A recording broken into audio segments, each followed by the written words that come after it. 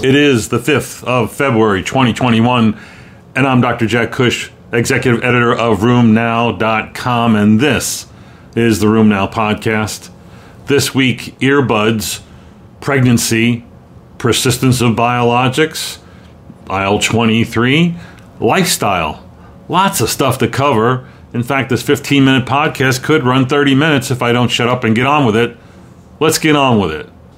At the top, we have an interesting study that looks at the risk of developing rheumatoid arthritis if you have either Crohn's disease or ulcerative colitis. This issue came up this past week in one of my patients. Looked it up. I was a little bit surprised. A meta-analysis showed some really surprising numbers. Amongst Crohn's patients, a large cohort of Crohn's patients, the risk of developing rheumatoid arthritis was threefold higher. Similarly, the risk of developing rheumatoid arthritis if you have ulcerative colitis is 2.3. I found these to be surprising. Now, of course, we have the issue of, is this seronegative RA in someone with Crohn's or ulcerative colitis, and how do you know it's really seronegative RA versus enteropathic arthritis? Well, in the case of my patient, it actually had a lot to do with whether or not the peripheral arthritis was well controlled when the Crohn's was. In my patient's case, the Crohn's was well controlled, but the rheumatoid was not. And as you know, peripheral arthritis with enteropathic arthritis run a parallel course, suggesting that there really was two separate diseases going on here. An interesting conundrum, and I really didn't know the risk of RA was that high. You know, Mark Genovese presented 2 ACRs ago about vagal nerve stimulation as a new novel way of providing anti-inflammatory relief to patients with rheumatoid arthritis. This is using an implantable device that was a little bit tricky from a surgical standpoint.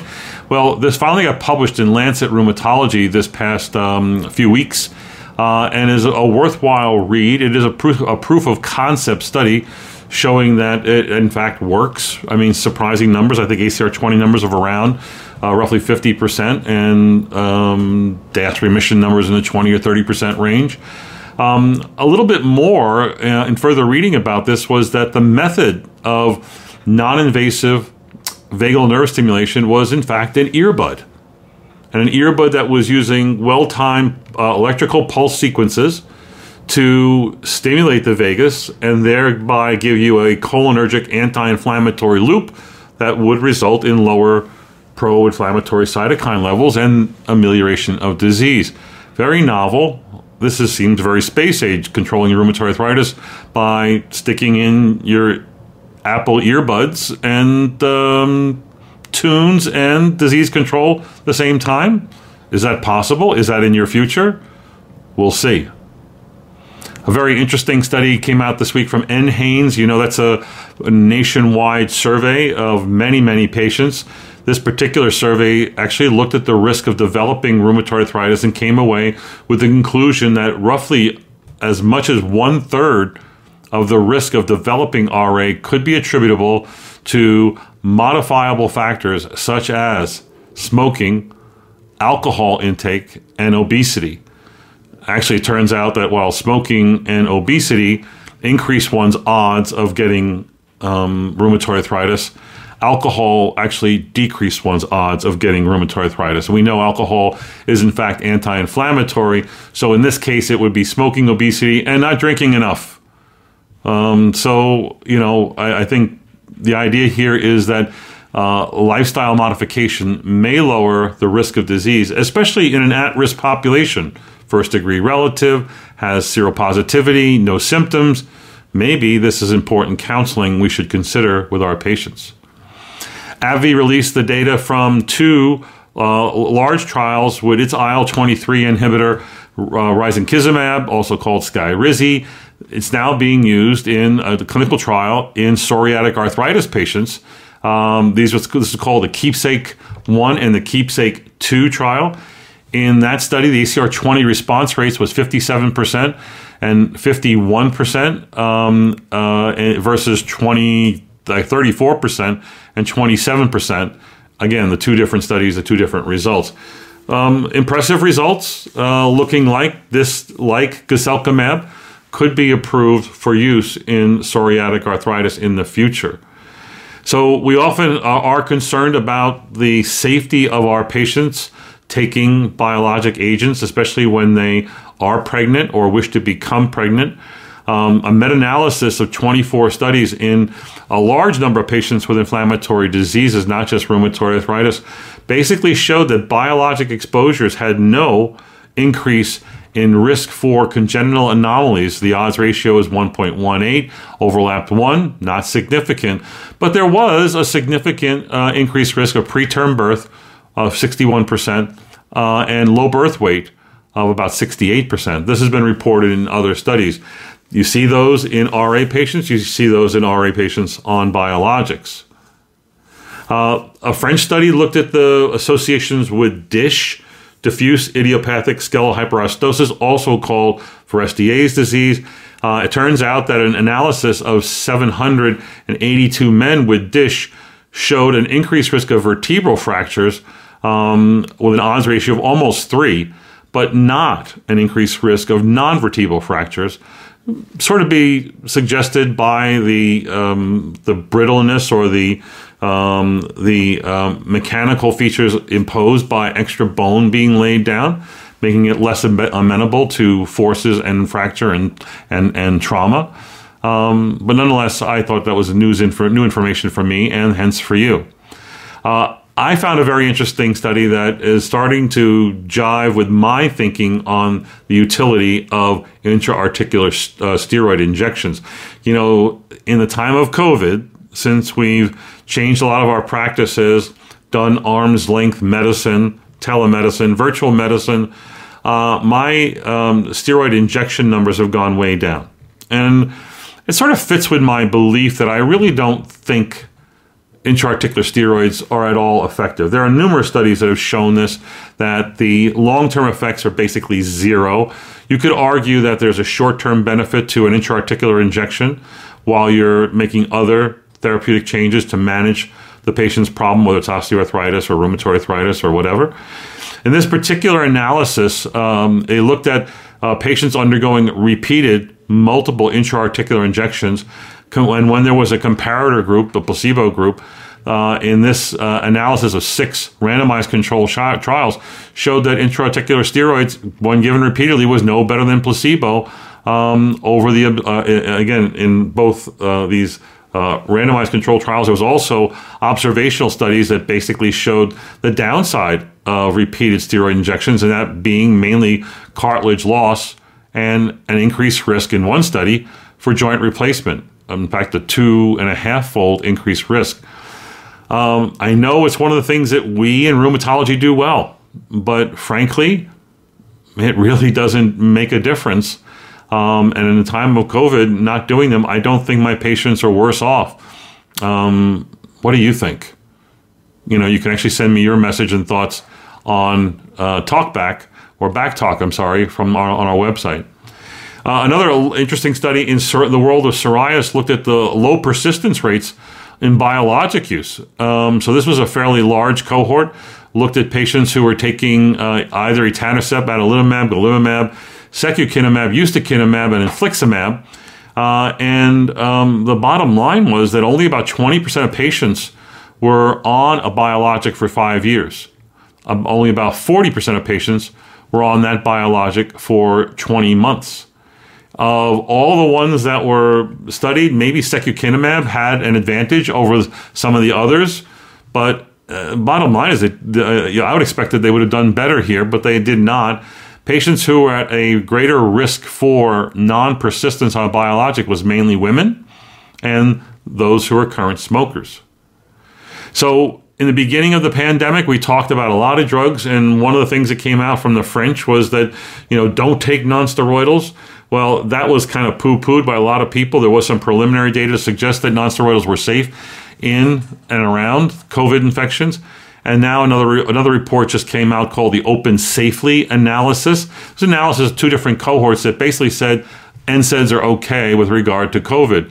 In the first cohort, they looked at about 500,000 NSAID users and compared that to about 1.8 or 1.9 million non-users of NSAIDs and found no difference in COVID outcomes, mainly COVID-19 related deaths.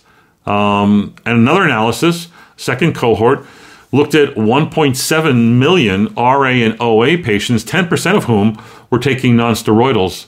And is the nonsteroidal group that in fact did better, meaning they had a lower risk of COVID-19 related deaths, almost a 22% lower risk, and that was significant. So either no effect or, if anything, a better effect, going along with the line that if our patients are well controlled, they seem to have better outcomes with regard to COVID.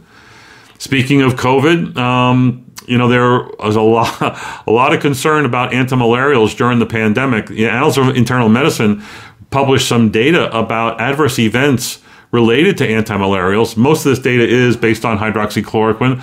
Some of it is based on chloroquine itself. But ADRs, adverse drug events, in 2020 were significantly increased, actually double that seen in 2018 and 2019. Moreover, serious adverse events with the antimalarials were considered serious in 2020. At the rate of 97% of them were serious adverse events. I find that surprising. But then again, this data is actually data drawn from the adverse event reporting system from the FDA. So maybe only the worst things get reported. So again, in 2020, 97% of the antimalarial reports were SAEs.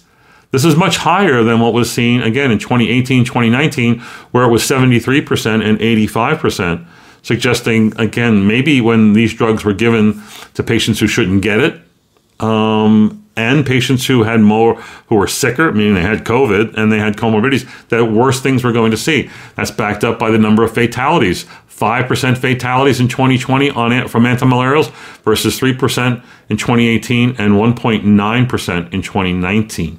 Not good. More bad news for hydroxychloroquine. New England Journal reported this week that when given as a post-exposure therapy to patients who were COVID-19 positive, it actually did not prevent progression or outcomes. So these are people who, over 1,100 who were contacts to COVID and were COVID positive, received hydroxychloroquine. This was, I believe, an open-label study. And another 1,200 received usual therapy. And it turns out that the outcomes were the same between the groups, meaning that development of symptomatic COVID infections was relatively low, 5.7 to 6.2% in those that were treated with hydroxychloroquine and those that were not with standard of care. Moreover, again, the use of hydroxychloroquine was not associated with a lower incidence of SARS-CoV-2 transmission. Last report is going to be about a follow-up to what we reported last Friday, where a press release from the manufacturers of tofacitinib warned us of some cardiac signals and some cancer signals that were seen in its long-term safety study called the Oral Surveillance Study. That has gone one step further this week with the FDA issuing a drug safety communication to healthcare workers, basically letting us know that there have been reports of serious cardiac-related outcomes and cancer events in this trial. This is a post-approval, regulatory required safety study, long-term safety study, wherein patients who are at risk for safety events with rheumatoid arthritis were randomized to receive either adalimumab or the 5 milligram BID or the 10 milligram BID dose of tofacitinib. And as you know, we reported in the past that from this study there is an increased risk at the higher dose of thrombotic events and also cardiac events, including cardiac deaths. So that became a warning in the package insert for tofacitinib. Now this is an extension where they're saying that there's cardiac problems in general. Overall, that the MACE events that were seen in this study was 9.8 on the JAK inhibitor versus 7.3 per 1,000 patient years, or a 33% increased risk of MACE, major adverse cardiac events, in those that were on the tofacitinib.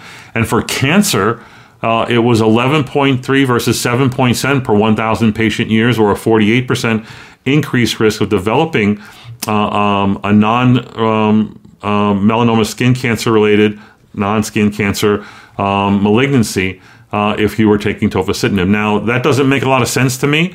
And I think that the FDA and Pfizer will be working on the data to get some clarity as to what exactly was seen here and who might have been at risk.